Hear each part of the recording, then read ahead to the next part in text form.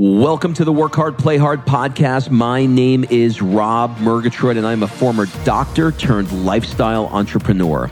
Each week, I interview some of the best minds on the planet on the science of achievement and the art of fulfillment. Come take this journey with me. Excuses are over. It's time to live.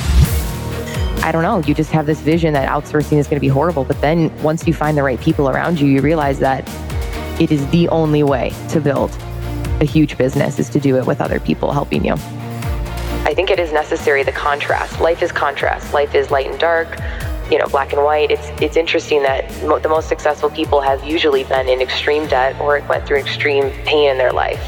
And I think that commonality just shows that contrast is necessary to be successful. I think 8, 9, 10 years old, I started to realize that was the best way to create a life that you want, is to be what my dad would call an entrepreneur. And so at a very young age, I started to become obsessed with how can I start my own business one day? How can I do that? What's up, everybody? This is Rob Murgatroyd, and welcome to another episode of the Work Hard, Play Hard show. This episode features Angie Lee of the Rich Bitch podcast. How's that for a polarizing name to get your attention? You can find Angie on the socials at Angie Lee.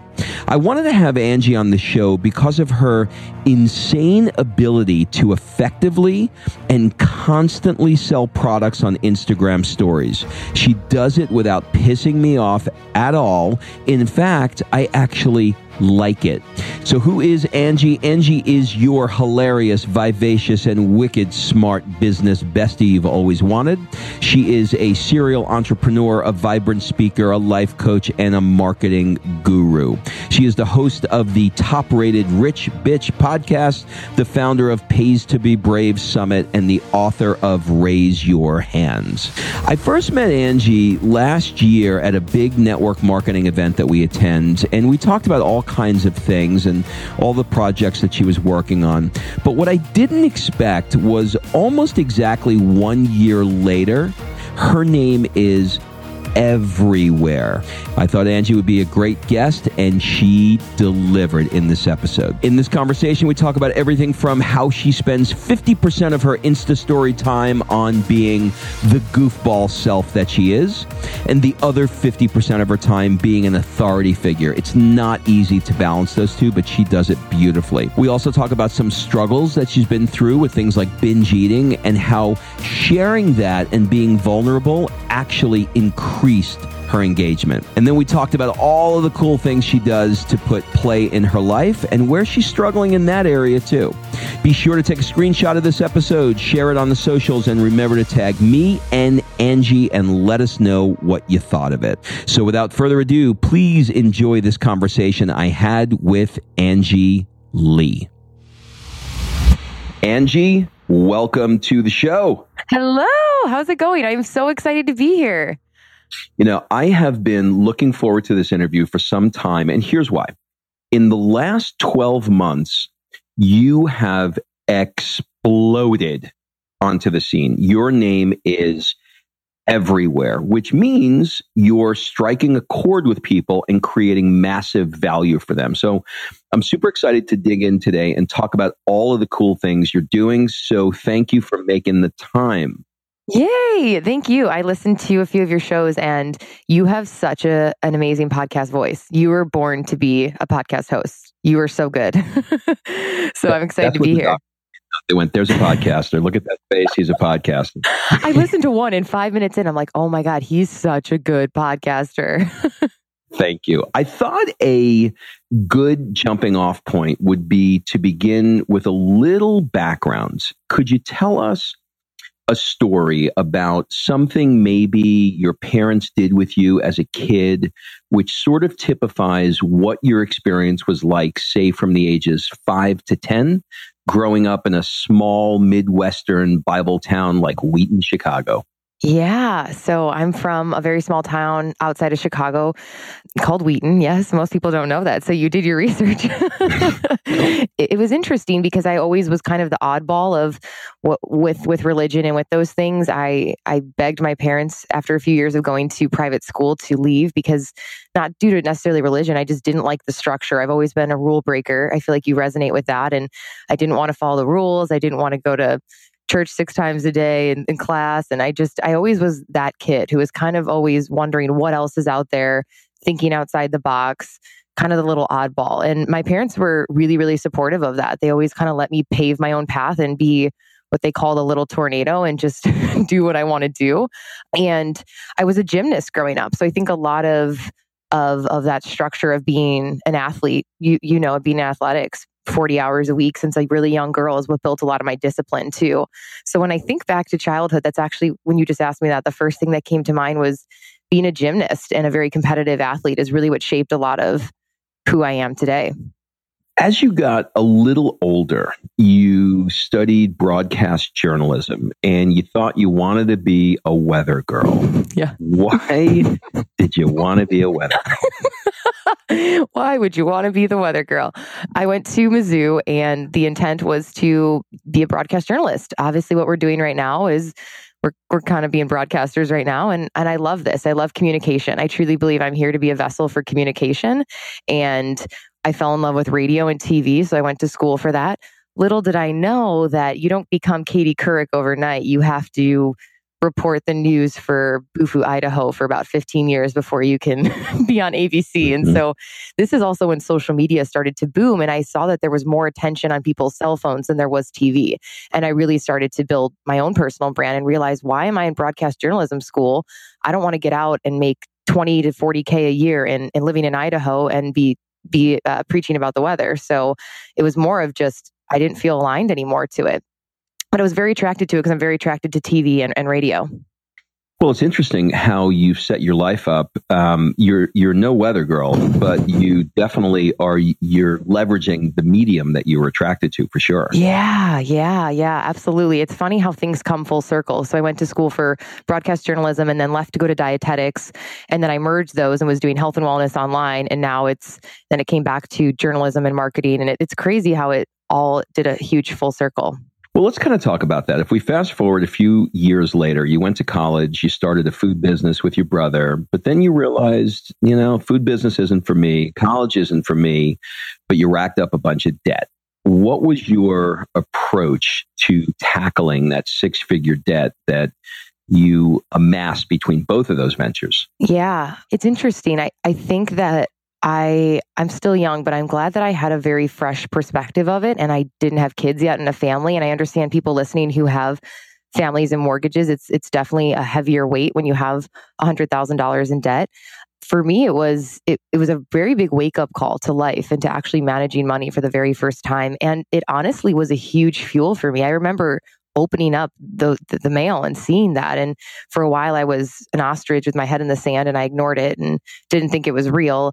And then I started to really play the game of what if I could create a business where I could pay this off in huge chunks. I'm a very extremist personality. And instead of thinking, oh, I'll just pay it off a little bit each month, I quickly found out what interest is and realized that you might as well, my mentality is you might as well just make a crap load of money and pay it off in a few chunks versus paying a little bit each month. And so it really was the driver. And I monetizing the blog and then the wellness brand and then now the marketing brand. And it's really was a catalyst. I truly believe that if I wasn't in debt, I probably wouldn't be doing what I'm doing, which sounds crazy.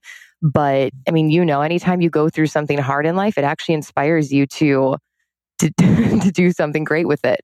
And it was a catalyst for me. We often talk about what we want, and we even dig a little deeper and we talk about why we want it, but rarely do we talk about where we want it. And you and I have a mutual love for living in Southern California. Well, it's kind of crazy because 1 year ago, effectively you were in cold Midwestern winters, and now you are in sunny 70 degrees, blue skies, and no humidity California. And so, give this guy some advice here. Is it all that it's cracked up to be? I love keeping it real, obviously. I love California. I don't love LA. I'm going to be brutally honest. So, okay.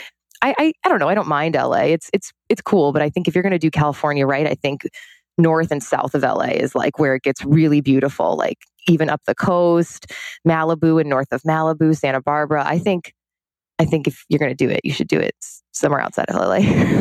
Well, we have it narrowed down to two places. One is Manhattan Beach, Yay! and the other one is Encinitas in San Diego. Yes. Okay. So I love Encinitas. That would be one of ours. Or I do love Manhattan Beach. So we might be neighbors. Maybe we're going to be neighbors. All right. I want to dig a little bit into your business now. There are, I sat down trying to come up with a lane to go down with you, and you are not easy, my dear. There are so many lanes that I can go down with you, but I think the best lane that would most serve this audience is your ability to sell online constantly.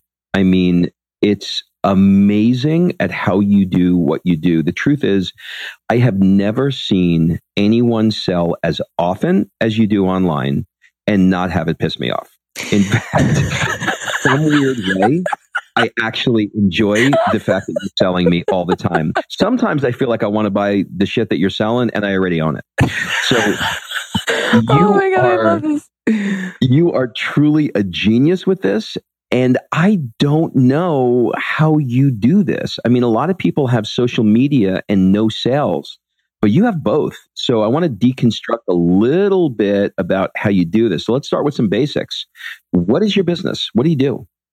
So funny. So Chris Harder, our mutual friend, awesome human being, he brought this up to me the other day when we were talking. And it's funny that I didn't even realize this about myself. I knew a little bit, but he said what you pretty much said. And it was really beautiful to receive that compliment and to say, wow, that's interesting, because it wasn't totally methodical. It was more of just intuitive, a lot of it too, of just being a natural born communicator. And I love just sharing what I love. And I like being authentic and transparent. And when you have a female audience, they thrive and they connect to that. I mean, women want to buy and work with and be around women who they feel are their best friend, but who they also look up to.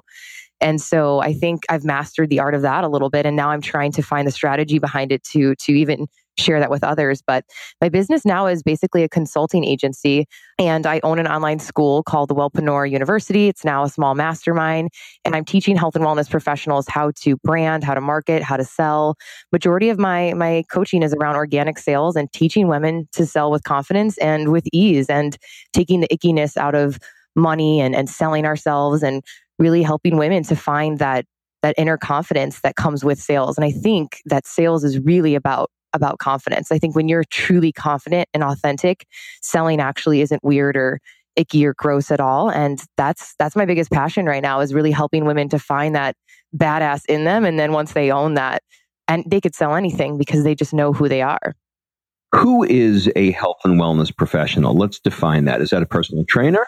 Yeah, so a lot of my students are health and wellness coaches with maybe a network marketing company, or they're personal trainers, nutritionists, registered dietitians who finish the registered dietitian program, and they get out and they realize, oh my gosh, I want to also have courses or coaching online. I don't just want to work in a hospital. So a lot of my girls in this next round are registered dietitians, personal trainers, health and fitness leaders, life coaches too, women who are brand new and know they have a passion to get something out there into the world. Is it specific to women? Yeah, it is. It is. Why'd you make that decision? I think the riches are in the niches. I think when you can narrow down, it's more beneficial. And the amount of men that I have apply is so small compared to the amount of women. And so I'm missing out maybe on 1% or 2%. So I believe that I might as well go all in. And in my courses, especially my mastermind, that's very intimate. I want women to feel very safe and feel like it's their tribe, and have that very feminine energy in there as well. And I've had guys in the courses sometimes, and it shifts the energy a little bit. But what's funny is I feel like men are so fun to coach, and I actually resonate a lot with men in discussions and our mindset around stuff. So I think I'd actually like to coach guys. There's sometimes a little bit more like, all right, let's do this. And women, where sometimes we overthink things and we get super emotional. So I probably should be coaching men too. We could modify that tagline a little bit if you want. You feel free to take this, but we can go with riches are in the niches, bitches.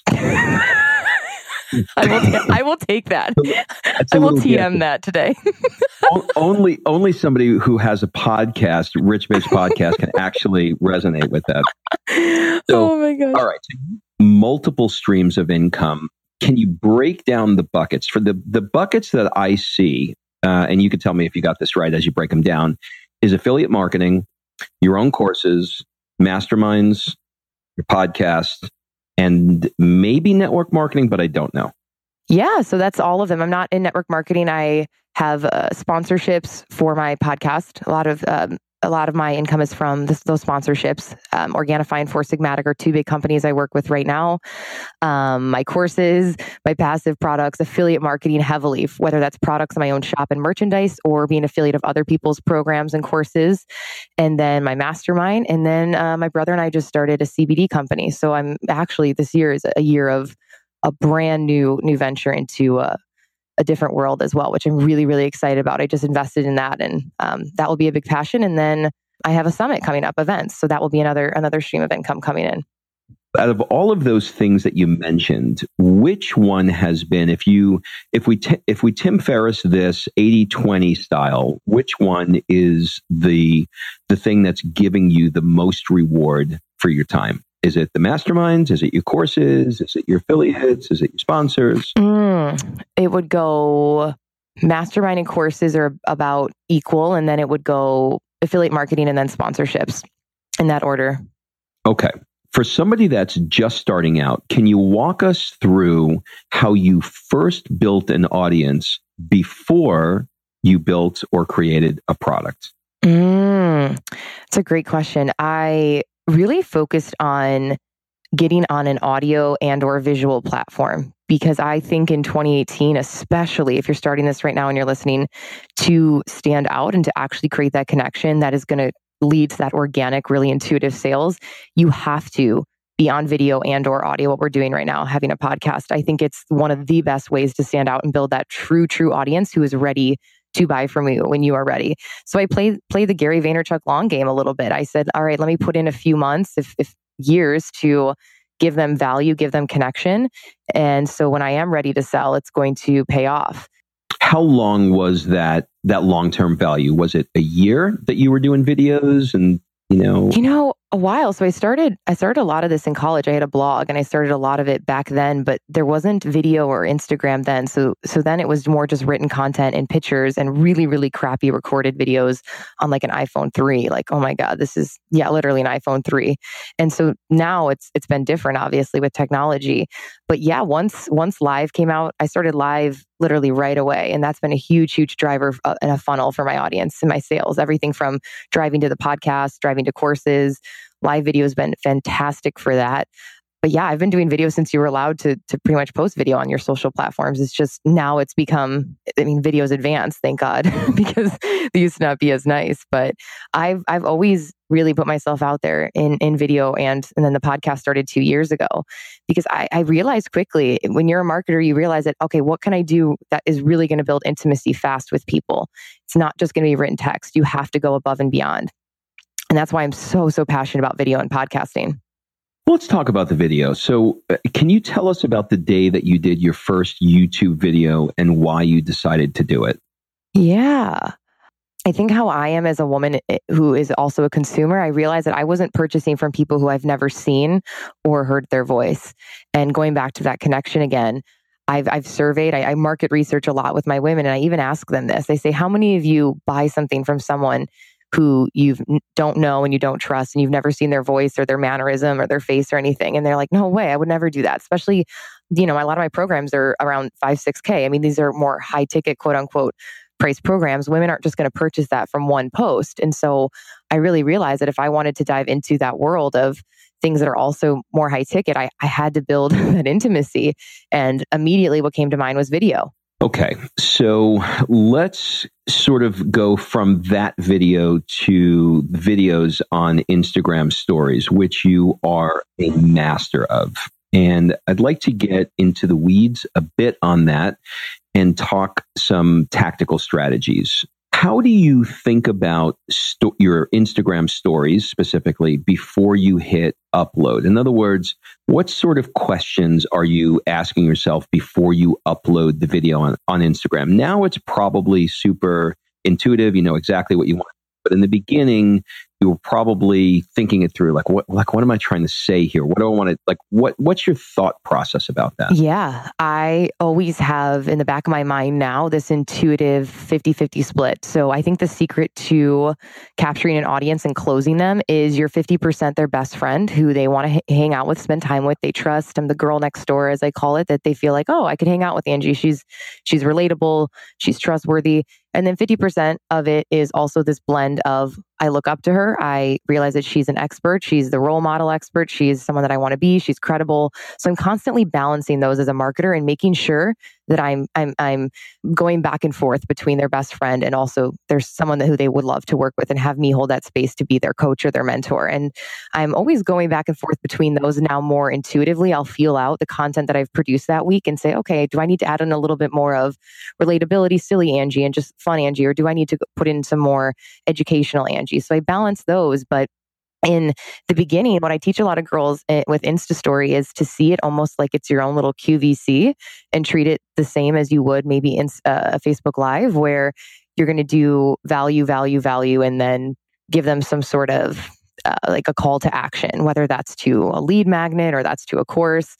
I like to hit on the pain points a lot. So I teach women in my coaching how to speak directly to that customer by utilizing their specific pain points. So an example would be maybe it's a health and fitness coach who teaches autoimmune. And on the first story, she would say, hey, are you dealing with blank, blank, and blank? Do you feel like blank, blank, and blank? She's inserting in these specific pain points. And then I like for them to put in a relatability point as well. So this is where then she ties in her story a bit and she could say, hey, I'm Susie. And, I feel like this is something I deal with. So now she's got story. So first she hit the pain point, then she goes to story. And then I love the social proof.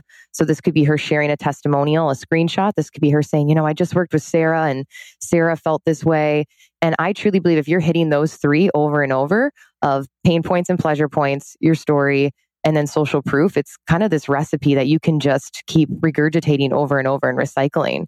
Let's dig into that a little bit because it's sort of, but I got a little bit jumbled there. So there are 3 points, right? So the first point is the pain point. Are you struggling with X, right? Mm-hmm, mm-hmm. Is that also related to the pleasure point, or is that an entirely different thing? I believe that pain points and pleasure points are a little bit different. So a pain point would be more, are you a mom who just had a baby and you're so sick of the muffin top and you just wish you could burn that fat? And then a pleasure point would be like, are you a mom who you would just love to fit in that bikini again on the beach after you just had kids? So you can go back and forth of pain points and pleasure points. Okay. And then from there, you move on to your story. Yeah, I believe this is a chance then. I call it the CTC, like the call to credibility. Like, who are you to be on this Insta story? Why are you sharing it? Usually it's because we have experience with it. And this is where our story comes in to create that connection point. Okay. And then you go to social proof. Yeah, then I believe whether it's your own story again, if you don't have clients yet, because a lot of girls are like, what if I don't have testimonials yet? I'm like, this is where you have to go even more in depth on your own story and maybe someone pro bono that you helped through this. I mean, in the beginning of their coaching, they have to share somewhat of how they've transformed themselves or another. So this is where social proof is so, so powerful with social media. And then, yeah. And then kind of blending those together. All right. So this one is a personal question. I am the kind of guy that just books my day solid, right? Super entrepreneurial, super type A, got a lot of shit going on. And sometimes the day passes and I'm like, fuck, I forgot to even Insta story. How do you weave that into your, because I'm sure that you're just as busy as I am. How do you weave that into your life? How do you remember it? Like, did you have to train yourself? Was it difficult in the beginning? Yeah, that's a great question. I see it as two things. One, it's kind of my job. So it's weird to think like it's my job indirectly and directly. It's kind of my job to share that. So I have to remind myself like, hey, this is part of the work in a sense, but I love sharing. I love communicating. I think I'm just a natural documenter and creator. So for me, I actually love it. It's my favorite part of what I do. So I try as best as I can to document and really show women like, hey, this is who I am behind the scenes. This is what I'm working on. And I'm always thinking like, all right, what could I do to entertain them a little bit right now? I love entertaining. Like it's my favorite thing. So for me, it kind of comes a little bit naturally, but I think for you women or men listening who are very, very busy, seeing it as this documentation of behind the scenes, even if it's right now, hey, I'm about to jump on an interview with Angie, even if that's 5 seconds, break up your day and think, hey, maybe what I do for work all day, although it's at a computer, I could jazz this up. I could show me dancing to music before I work, or saying mantras, or meditating, or whatever it is I do as a high performer and as an entrepreneur. I think showing them our lives is the most crucial part of our job as a personal brand. And I love to outsource anything but that. So I have people doing everything in my business except for Angie being able to be Angie and fart around and be on story. So also as a business owner, I think once you delegate too, it gives you the time to be able to share more of that too. Are you a crazy nut when it comes to outsourcing? Do you like outsource everything, or are you selective?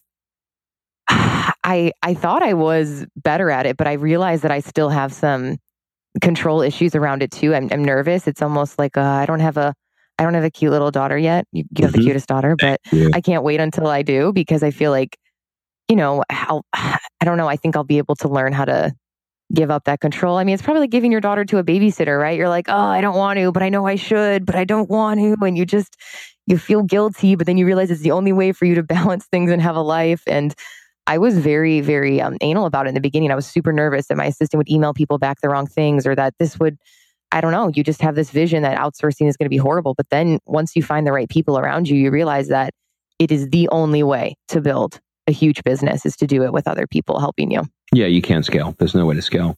Yeah. But now I know this is my year of outsourcing. I love, I do groceries delivered. I get all this other stuff now. And it's so cool to be like, you know what, Angie, there's no guilt around this. There's no shame around this. This is you owning that if in that hour you're going to be filming or creating content that is thus going to help more people and make you more money, why would you go spend 5 hours at Whole Foods right now reading labels? Let's figure out what is really your zone of genius and how can we stay in that.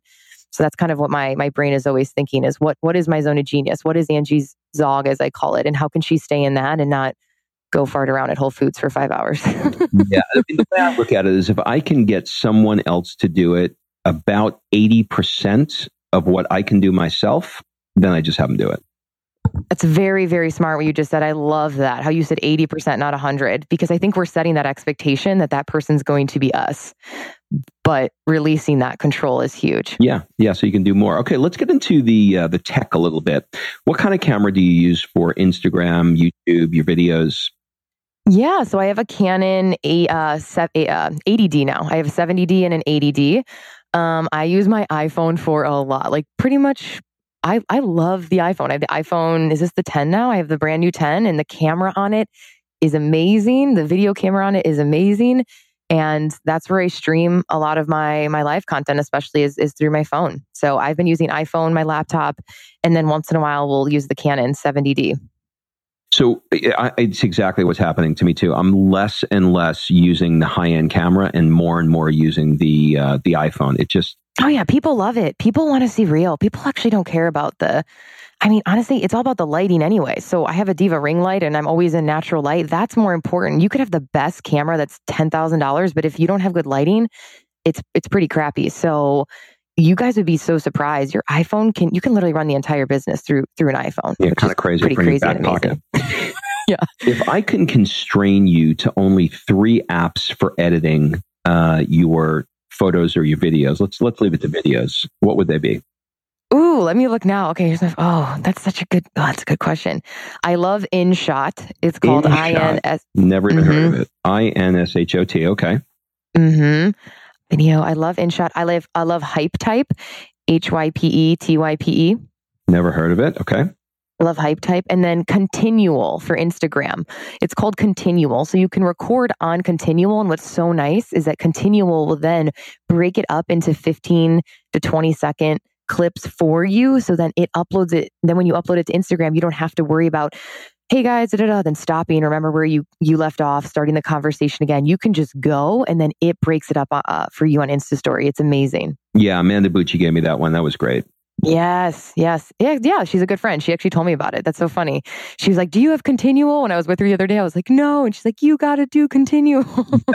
Greatest thing in the world. So you don't have to keep starting and stopping. Let's switch gears a little bit and let's talk about how living with the camera has affected your life. So maybe you can tell me about a time where it felt like, you know what, just shut this thing off. I can't anymore. I mean, like, come on. I'm in my underwear. This is like, I can't. I'm in my underwear. I can't anymore. Like, what? Has there been I'm in my undies. I don't want to do this, you know? Yeah. Has there been any of those moments where your boyfriend said, honey, for the love of Jesus? Oh my God, you're cracking me up. Why has no one asked me that question? God, these are good questions. You know, there are times I'm actually feeling it right now this month. I hit a crazy last year where I just a lot. I produced a lot of content, and I told my boyfriend that April is the month of what I don't want to call it not working. It's called 50%. And I'm just kind of enjoying life for a few weeks before I start my next mastermind and before CBD stuff. And I'm liking it, and I'm liking that I don't have to be so obsessed with it for a bit. And so, yeah, I definitely feel it right now. I'm in that stage where I'm like, okay, I need to not be on it as much, but taking a few weeks off, I'll probably be super passionate to do it again. So it's healthy and it's normal to not want it always in your face. I think I'm a natural storyteller and entertainer. Like I mean, my secret dream job would be just to be like a stand-up comedian and just be like an actress or something. Like I love communicating with people, and I love being weird, and I love sharing that with people and making them laugh or making them smile. That's always been Angie since a little girl. So I actually think that whether this is good or bad, I have that bug in me that loves to overshare. And so I think it almost does take a weird creature to want to do that most of the time. But there is also that line of this is my personal life, and you know, I don't show every single moment, and I try to keep some things personal, of course, because it does get a little too much sometimes.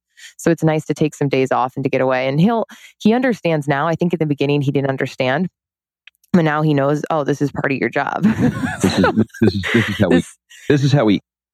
Yeah. This is how we live in California. This is how we live in California. It's not cheap. Have you seen the taxes? We're taxes, yeah, they take 50%. Thank you, government. So, it's like God, that's the only reason why California sucks. Ugh. I know. It's like you live in Sweden. Okay. So, do you know James Altucher, or do you listen to his podcast? Do you know who he is? I know of him, and people keep telling me to listen to him.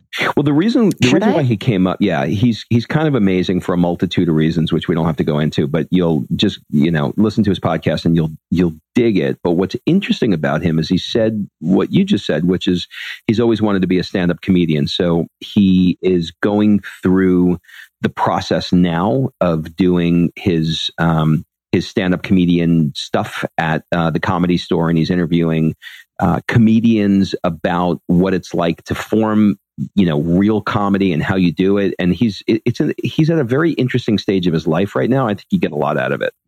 Yeah, I love that. I have this huge, huge passion for comedy. I'm actually going to start doing some skits and improv in LA because I believe that the skill of monologues, improv, especially improv and comedy, you can utilize that skill and strengthen that and become a better public speaker, entrepreneur, everything, because it requires you to be very fast thinking and it requires you to be witty. And I think as podcasters, a huge part of our job is not only being present, but being 2 steps ahead, which is what you're doing a great job of right now, is you're being here with me, but then you're also thinking, what would be the best place to organically transition into now for the next question? And I think that skill set you can take with you for life. So I actually study comedians a lot because I think not only are they funny, but I'm like, I would love to be able to just even harness that skill and that gift a little bit more. It's an absolute science. Okay. Are there any particular teachers that you can point to that have really impacted your growth? That's a great question. Of course, Tony Robbins, that sounds so cliche, but as a little girl, my dad would play his tapes in the car. And I was like 8 years old. And my dad would be like, all right, let's play Unleash the Power Within. And I was like 8 years old driving around the neighborhood. And I was like, what is this? It was smart of him to do that. And I'm probably going to do that with my daughter and my son one day because it's subliminally sunk in my brain.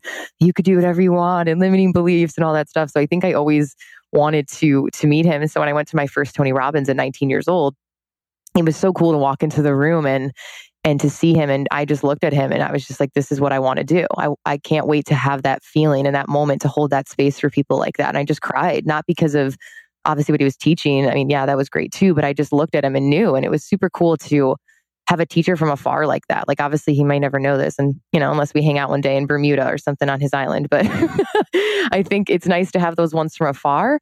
And then in person, my dad's been a serial entrepreneur. So it's been really cool to see him go from, bankrupt, left high school, built businesses, up and down. And I think as a little girl, I probably saw that and saw what my dad had to go through. And I saw him always being there for my soccer games and me wondering, how does dad get to be there, but the other dads don't? Oh, he owns a business. Oh, it's called entrepreneurship. And I think 8, 9, 10 years old, I started to realize that was the best way to create a life that you want, is to be what my dad would call an entrepreneur. And so at a very young age, I started to become obsessed with how can I start my own business one day? How can I do that? And so I think it's great that you guys are showing your daughter that too, because she'll probably want to grow up and be a girl boss. Oh yeah. I mean, we tell her when she starts getting, in that mood, we tell her, get in your room, change your state. And she change your state. She does. The way we taught her to do it, it's actually, we talked about it on my my podcast last week. But the way we taught her to do it was we had these big, giant, like plastic stars. And we told her, she was in like a really crappy mood. We said, grab the stars, throw them in the air. She's like, you want me to throw them in the air? Like, yeah. And then she's like, as we're doing it, she's 3. So she's starting to laugh. And so we said, change your state. And so now when she's being, not good, we go, change your state. She goes in her room, she gets the stars and she throws them in the living room. She starts laughing. So that's how we taught her to do it. It's so going to be me. I'm just going to put Tony Robbins on in the bedroom with the kids and be like, listen to this. And once, and a friend of mine was sitting next to me and he looked at it. He goes, he's freaking Barney for adults. Barney, oh my gosh, he kind of is. He kind of is. You're like addicted and mesmerized. Yeah. This is funny. Okay, so you have been super vulnerable online. You had some issues with food. You were binge eating. And when you shared that, your engagement went up. Can you kind of give me a little bit of color on how that happened? Yeah, so I was in the fitness industry and actually competing with Lori and Kim and a lot of those girls and your wife, Kim. And it was amazing to be in that industry. And I think there's such a beautiful part of that industry. And then there's also this unspoken, like, hey, some girls are not doing it in the most healthy way, which of course we all go through that. And if I could go back in time, I probably would have done it in a more sustainable fashion. But I did it very unhealthy for a while and for a lot of those shows and really, really took a toll on my mental well-being and my body and my metabolism and everything. And I decided that why would I lie to these women about what really goes on behind the scenes for sometimes, these modeling shoots or dieting for a bikini show. It's intense. And I said, what the hell? Like, why not just share this? Why not make some posts about this? And I sent out newsletters about it. I started blogging about it. And I called it like the dark side of the bikini world that people aren't talking about. And anytime you're controversial or polar on social media, it gets attention, obviously, because you're talking about what other people are nervous to talk about. And it just got a lot of engagement and traction right away. And women started writing me, oh my God, I suffer from that too. And oh my gosh, how did you know? And I've been dying to talk to someone that after my show now, I have all these issues with food. And I said, why not talk about this thing that is relevant right now and that women are dying to hear about? And so I talked about the white elephant. And essentially what happened is I saw firsthand the power of vulnerability and how it immediately creates that connection. And if done right, you can turn that into sales. And I've made the commitment ever since then for the last 7 years of building an online brand that I'm going to always be super open and vulnerable. Not only is it more fun and enjoyable, but yeah, it ultimately leads to a bigger business because I'm just being me instead of putting on a facade.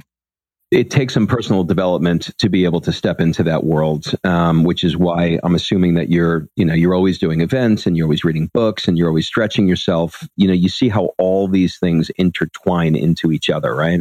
Yeah.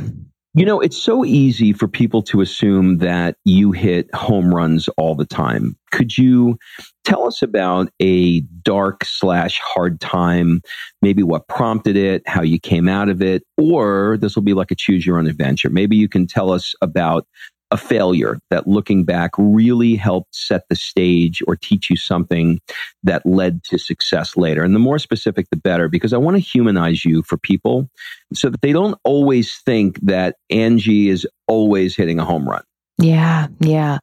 I think to succeed, you have to fail really, really hard first. I've had a lot of mentors tell me that, which almost sounds scary, but I think it is necessary. The contrast. Life is contrast. Life is light and dark, black and white. It's interesting that the most successful people have usually been in extreme debt or went through extreme pain in their life. And I think that commonality just shows that contrast is necessary to be successful. And For me in business, it's been a lot of course, putting myself out there and flopped launches and me putting 110% in and, getting 4 people to sign up. We're now a $250,000 or $1 million launch is a normal thing. That wasn't normal in the beginning. Obviously, that was like, 5 people signed up or 1, but I'm just going to keep going. And I remember thinking all the time I wanted to quit. I mean, a huge failure, I guess, on paper was the debt. I mean, for a lot of people, that's an embarrassing, shameful thing they don't want to talk about. And it's funny that when I talk about it, it actually, again, similar to me sharing with the emotional binge eating thing and all those issues of me being at social events crying in bathrooms because I didn't know how to eat anymore and all of that crap that went with that. It's funny that when I finally announced, hey guys, guess what? I was in debt. People were like, oh my God, that's crazy. And I love releasing that because holding it in is not fun either. So that was really great. What would you say the hardest challenge or bad behavior that you're currently working with or working on with yourself? Oh, such a good question. Ooh, I am working on a little bit more of work-life balance. I don't even know if that is the word or if it even really, really exists, but I didn't have a large social life in college when I started building a lot of this, and I have recently now started implementing it more, but for a while I really didn't. I made space between me and friends because when you're growing or evolving or becoming successful or whatever, you're on this trajectory that is going up, and your friends don't understand it. Sometimes they don't resonate with you. So I think what I've done that I wish I could go back in time and do differently is I didn't have enough work-life balance. With my boyfriend now, we really have to work on that because I'm a workaholic. I'm a workhorse. I'm thinking about it all the time. I'm obsessed with working and this business and this brand. And I give it 110%. And sometimes it comes before the relationship. And that's something that him and I are working on because he knows that that's not healthy or sustainable. So. Yeah, I mean, I don't know that there technically is balance. I don't think that you can, do equal work hard, equal play hard. But I think what you do is you just put momentum into things that you want to put momentum into. Yeah. Yeah, and you have seasons. Yeah, right. And I think balance sort of just describes it. But I don't know that, you necessarily go, I'm 51% here and 49% there. It just doesn't work. But this sort of is a perfect segue because I want to move on to the play hard section of the show, which I really define anything as being outside of work. We spend a lot of time on work and not a lot of time on creating real fulfillment in our life, like we've been talking about. And playing hard and recharging looks different for everybody. So I'd like to talk about what it looks like for you. And I see that you do all kinds of cool stuff outside of work, like skateboarding. You took your first flight on a private jet. You just did a sensory deprivation tank, which freaks me out because I'm claustrophobic. Let's start there. Tell me the story of the sensory deprivation.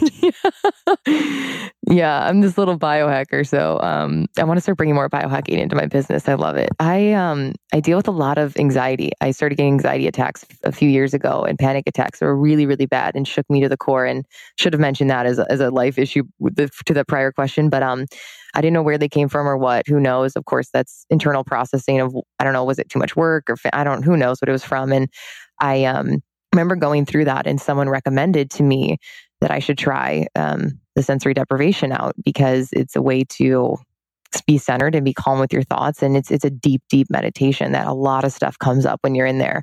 And I started to realize that all these really successful entrepreneurs like the Tim Ferrisses, all those guys who are doing crazy stuff, waking up at 5 with the cold showers and doing all that stuff. Mm-hmm. They were all doing sensory deprivation. Joe Rogan talks a lot about it. I love Joe Rogan. He's like idol podcast goals. And I said, why not? I'm not going to die. Why not? Obviously, I really need to start going inward more than outward. I'm a very external. I put out a lot of energy, so I thought, why not? It's a freaky experience initially, but it's like the first 10 minutes that are a little weird. And if you're claustrophobic, you can keep it open too, actually. So you could find a place near you that allows you to keep it open. Okay. And I will still get the benefit from it? Yeah, I think you would. Why? I definitely think you would. I mean, if you can go in your bathtub at home and put some hot water and literally put an eye mask on and make sure all the other senses are not active. I mean, you could definitely make your own sensory deprivation tank in your bathroom, I guess. I'm going to do it, but I'm going to get a glass of wine. I'm going to sit there and bring Netflix in with me. I mean, that's what's going to happen. Well, it's a lot. If you think about it, as humans, how often are we really that silent without any sort of stimulation? Not a lot. We're either discussing something with someone or hearing something. So it's really, really trippy to, for the first time, just be so in your body. And all of these creatives, I'm doing it more for creativity. They get their best ideas in there, like huge, massive, life-changing business ideas. And I'm literally doing it because I'm so committed to being creative and different. And I think that the best ideas come to us when we're silent. And that's where I've got a lot of my ideas, not from comparing myself to other people or scrolling. They come to me when I'm just like out on a hike, which is a huge form of play for me, or I'm silent, or I'm in a meditation. I go to this place here in LA called Unplugged, and it's literally meditation classes where you go in and each one has a different theme. And every time I leave, I have a really cool idea. And I'm like, oh, this is the secret. Oh, yeah. The lady who created that place, I think she was like a fashion person for ABC or CBS or something. That was her thing. Oh, my gosh. Yeah. How about skateboarding? When did skateboarding start? When you move to LA, you all of a sudden just want to do all this weird stuff, right? That sounds wrong. When you move in and you get a new zip code, do they just mail you a skateboard and okay, go? Yeah, everyone here is like, yeah, let's go to the beach and bike ride and go get acai bowls. And I'm like, what? People in Chicago don't do this, right? Like, we're so serious in Chicago. So it's been fun to live in a very playful state. I love California because it's playful. It's fun. It's normal to call your friend and say, let's go grab a green juice, obviously, and go hike. I love hiking. I'm a nature junkie. I love putting my feet in the water and doing grounding exercises. I think it's really healthy for our body to be in contact with the ground and with nature. So I love grounding. My boyfriend loves rock climbing and mountain biking. I haven't done that yet. I'm a little too afraid. I'm kind of a baby about that stuff, but I love dance too. I started dance classes out here once I moved to LA because girls out here are like all into dance, and I'm not the best, but it's a good way for me to tap into the feminine and just get away. And it's so cool how I don't think about work for that hour when I'm in dance class. Did you say a side bowl? A acai bowl? Or a side, yeah. Or a psilocybin? What is that? An acai bowl is you guys should all Google this. It's so delicious. It's basically like this big fruit antioxidant bowl where they put granola and bananas on top and honey. And it's made out of this fruit called acai that has a lot of antioxidants. And it's very trendy in LA to go eat an acai bowl. It's almost like frozen yogurt. Okay, now I know what it is. I've been calling it acai. Oh, acai. Okay. Oh, acai. Yeah. I don't know what it is. Somebody's going to correct either me or you. Hopefully it'll be you and not me. Tell me, what were the circumstances that led you to flying on your first private jet? That sounds cool. Yeah. I have a sister who lives up in San Francisco, and my brother and I wanted to go visit her, and he called me up, and Mike he's my big brother, and he's really cool. We call this setting the standard for life, whether this is the new place you live, whatever this is. Once you set that standard, you don't go backwards. And so we always joke about that. Like, hey, let's go on a jet because then we'll only fly on private jets. And so he calls me up. He's like, we have to go to San Francisco. It's only 45 minutes away. Let's just take a private jet. And I'm like, what? No, I love Southwest. What are you talking about? He's like, we're going to take a private jet. So we just booked a jet overnight. We're just like, you know what? Why not? And it was 45 minutes. So that's the funny part, is I got to experience it for literally 45 minutes of my life.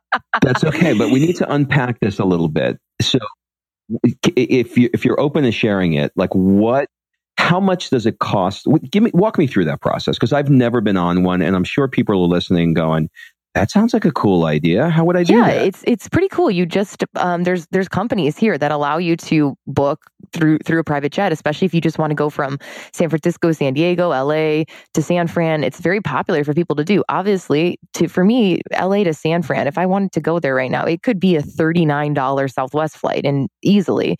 But by the time I get there and park and do all that, honestly, you're spending 3-4 hours, where if you go to the private jet place, you show up. It's so amazing because they've already asked you the information online, and you basically show up, you hand them your bags, you get onto this jet, and it's amazing because you don't have to stand in lines or anything. There's no crazy security, and you're paying a few $100, but I mean, it's a great experience. How much was it? I think it was like $299. It wasn't crazy, or like $300. But for 45 minutes of your life, you feel silly. But what we're doing is we're setting this new standard of like, hey, life's short. Let's just do it. Like, I'm such a huge fan of, if it's fun, let's do it. That's so my personality type. So I think that if you have an opportunity to just sometimes like almost like play with the up-leveling process with the universe, it's fun to just say, yeah, I'm worth this $300-$400 thing for a few minutes. Like, of course I am. Let's just go do this instead of analyzing it, right? I've been waiting for an invitation to fly in a private jet. Now I got one. So okay. Fun. So if you had a magic wand, describe for me what play hard looks like for you. Ooh, I love it. I just did an episode yesterday on play. So this is so perfect timing. Playing hard for me, I'm a social creature. I'm an ENFP, which is like super extroverted, needs social interaction to thrive. So I'm always talking to someone. I love it. Like this right now is my favorite thing to do, to be connecting with a human. So I'm sorry to interrupt, but for those of you that are listening, she's referring to the Myers-Briggs test. Go ahead. Yes. What are you? Have you taken it? I have taken it and I have no idea, because the guy who made me take the test made me take 5 different tests. 5 different personality tests, because he wanted me to have an analysis across all of them so I can really see where the common themes are. And they're all jumbled up in my head right now, but I'll find out and I'll You seem like an ENFP. You do. You seem like you're extroverted. You want to go do something because it's a good time. You're motivated by fun, right? You're motivated by let's have a great experience. I'm actually crazy introverted. And here's what I learned. Oh, you are? Mm-hmm. Yeah, here's what I learned. Wow, you seem so extroverted. Do you know what the difference is? Like there's a definition. I actually went through this whole thing. I'm going to tell you, because it's opposite of what you think. If you were if you had like a crazy day and you were stressed out and you're like, I just like want to go relax, and you went into, let's say you sat at a stool at a restaurant, would you want to have a conversation with the person next to you to relax? Or if you had your iPhone with your earbuds, would you want to put your earbuds in to just chill and listen to music to relax? It's such a good question. I'm a little bit more, of course we all have both in us, but I'm a little bit more, I'm going to talk to the guy. Yeah, I'm going to talk to the person next to me. So then you're extroverted. I want to stick if I'm stressed and tired and it's the end of the day, I much prefer, like for example, network marketing, right? If I go to a big network marketing event, by the end of the second day, I'm in a corner drooling. Because you're so burnt out. Because I give, when I am in a situation, I give everything I have and then I collapse.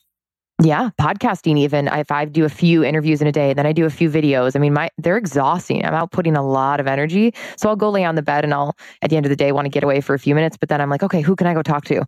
I need to go find someone to hang out with. Now, but by definition, I am situationally extroverted.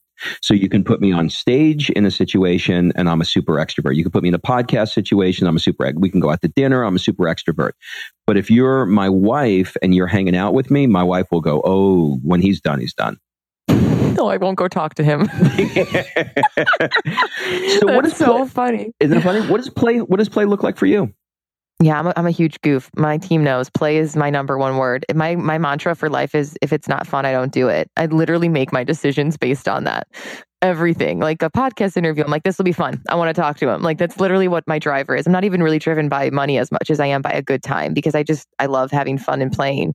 For me, playing is, my laptop is not with me. That's for sure.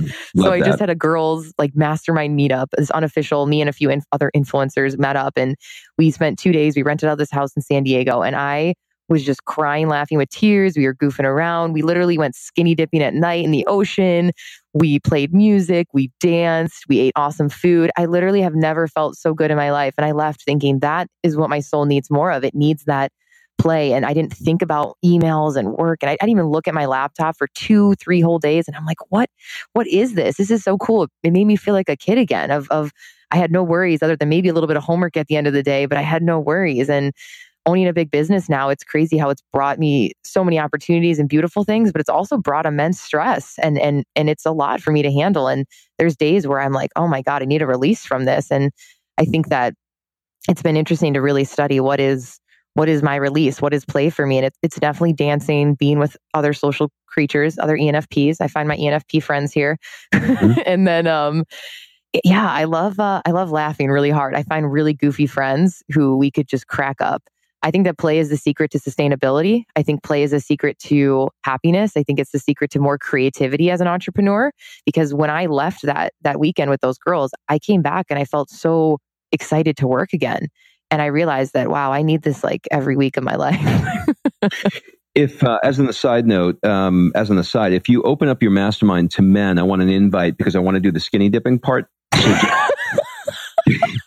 the one dude who shows up just for the skinny dipping. Yeah. Why is he here? Oh, he's just here for the I know. I got dipping. so many DMs. It was so like from creepers on Instagram who were like, "Oh, this is the best mastermind ever," and I was like, come on. I was just trying to show some fun.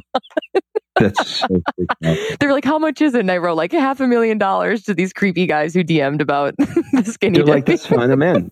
They're like, "All right, who can I PayPal? I'll send it over right now." I'm like, "All right, here's my PayPal, $500,000."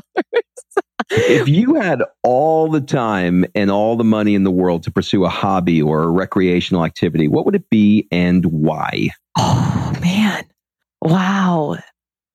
That's a great question to be asking people, because it's sad that I don't have I need to think of what that is. Wow. What would I be doing and why? Oh man. I would give back in some capacity. Absolutely. I think that's the purpose of money, is to give back. I would have to give back, family, friends, people who I've touched in life who would need it. But my hobby would be, oh man, is this like an extracurricular hobby or what? Is this like knitting or? Yeah. I mean, what's some people, like I asked, I did an interview with Lori Harder, another mutual friend, and she said, I want to surf. She said that. I listened to that. Yeah. Mm-hmm. It's funny that my brain went to what business would I start with. It's like, it's so business oriented and so marketing oriented. That's the reason why I asked this question, because the lens that we use as entrepreneurs is like, well, maybe if it's surfing, maybe I can make a business out of it. Maybe I could sell surfboard. You know what I mean? Yeah. I'm like, I would start a TV show and then own like a network, and I'm going into a business. I'm like, no, Angie, what would you do if it wasn't business related? Oh my gosh. I mean, yeah, I would be playing on the beach, probably surfing too, dancing.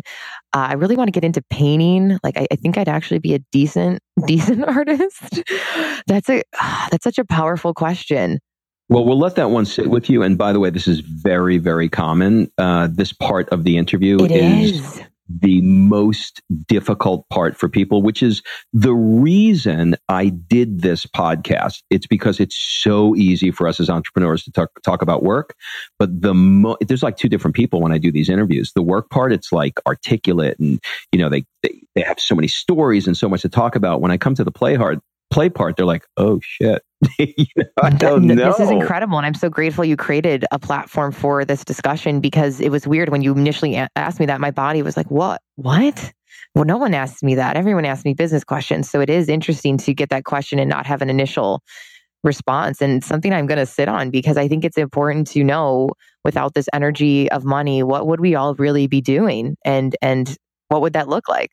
Yeah, even for a season, what is the thing that your soul has been really calling you to do, but for whatever reason, you just haven't pulled the trigger on it?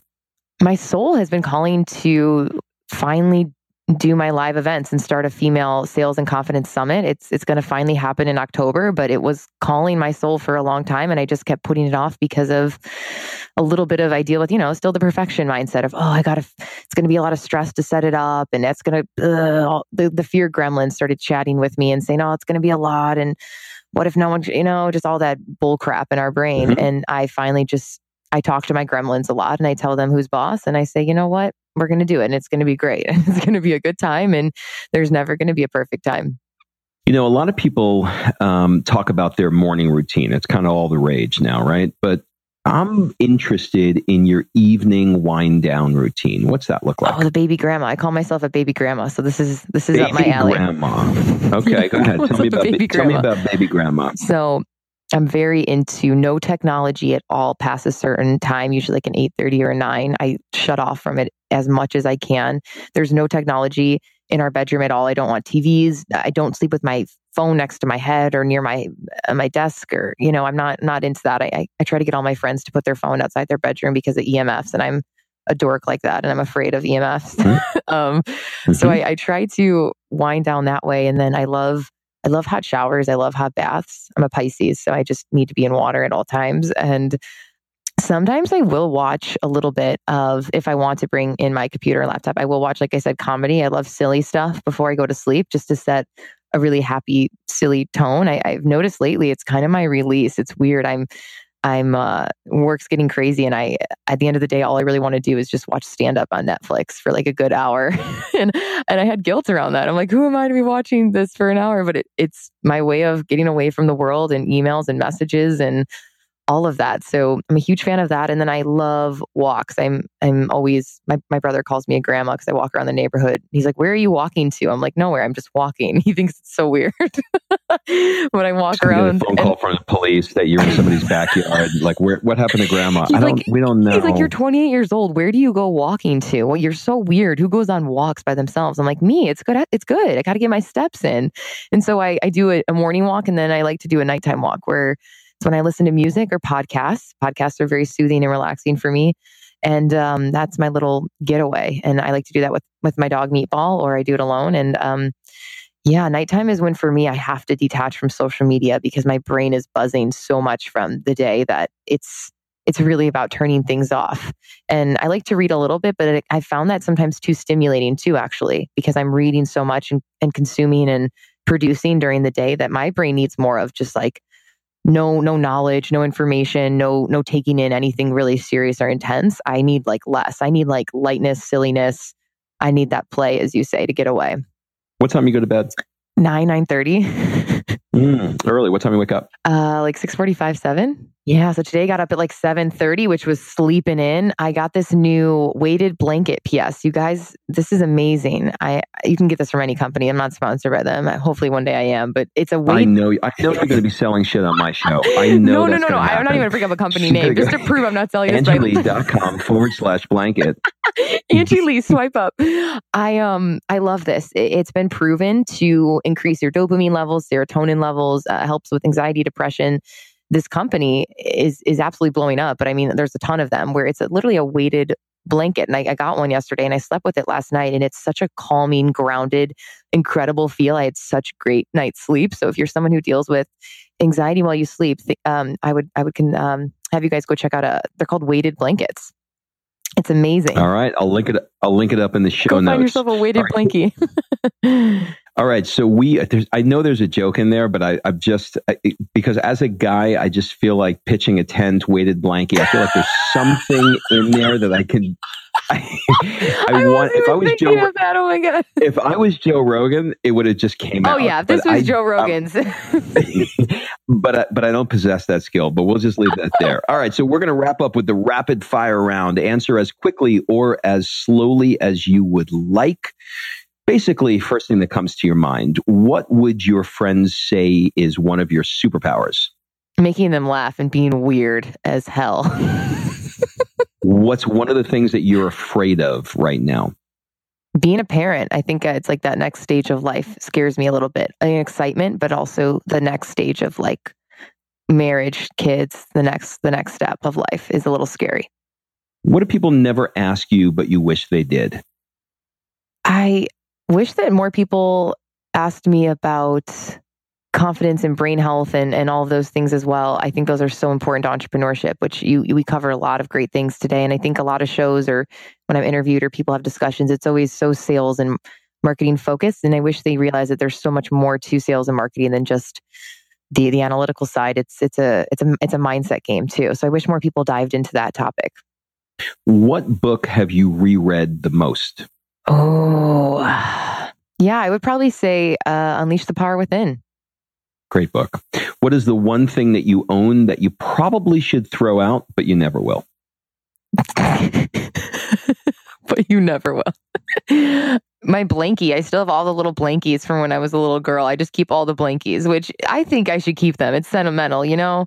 And then my mom back at home in Chicago, she's got boxes and boxes of all my Barbie dolls, like hundreds of Barbie dolls. And she thinks one day we're going to sell them or give them to my daughter, my future kids one day or something. But I'm like, come on, we don't need these boxes of Barbie dolls. No, listen to your mom. Listen to your mom. Right. Okay, last question. If you had to give a TED Talk on nothing that you're known for or nothing that you speak about, and it could be on anything that you like or anything that you have a passion for, or anything else at all, what would it be? Yeah, I talk about it a little bit, but I have this huge passion for brain health, discussing mental health with women, like anxiety, depression, all those things. And I think it's not talked about enough. And I can see myself speaking about that, and then even going more into that soon is those discussions around happiness. Well, I got to tell you, Angie, this you did not let down. You deliver. You are just a love. I had such a great time, learned so much about you. Do you have any final words, suggestions, or an ask for the people that are listening?